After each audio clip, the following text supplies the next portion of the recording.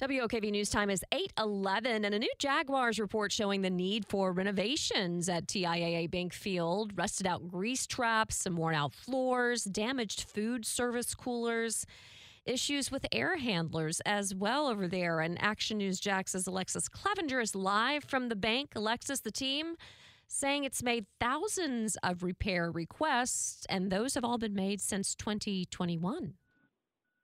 Yes, the Jags say there's over 3,000 work orders for the stadium, some dealing with food service equipment, while others dealt with electrical and plumbing problems. Now, the Jaguars released their community huddle outreach report and stadium facilities update last Thursday.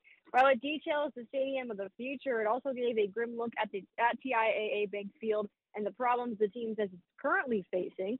Now, according to the report from 2021 to 2022, there were over 3,000 maintenance requests.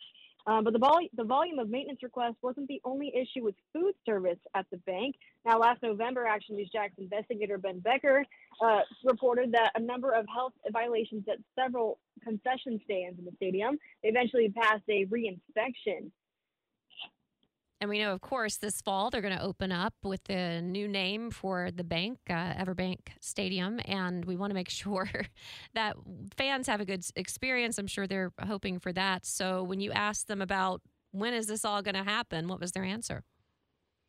Well, we did reach out to the Jags about the problems that were outlined in the report. Now we're still waiting to hear back on that. Okay. Are you still over there at the practice facility at the Miller Electric Center? We are there, yes. Have you seen any players come in for training camp?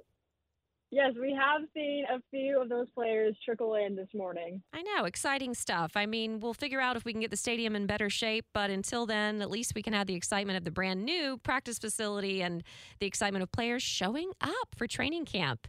So I know you're ready for the season, as am I. So, Duval.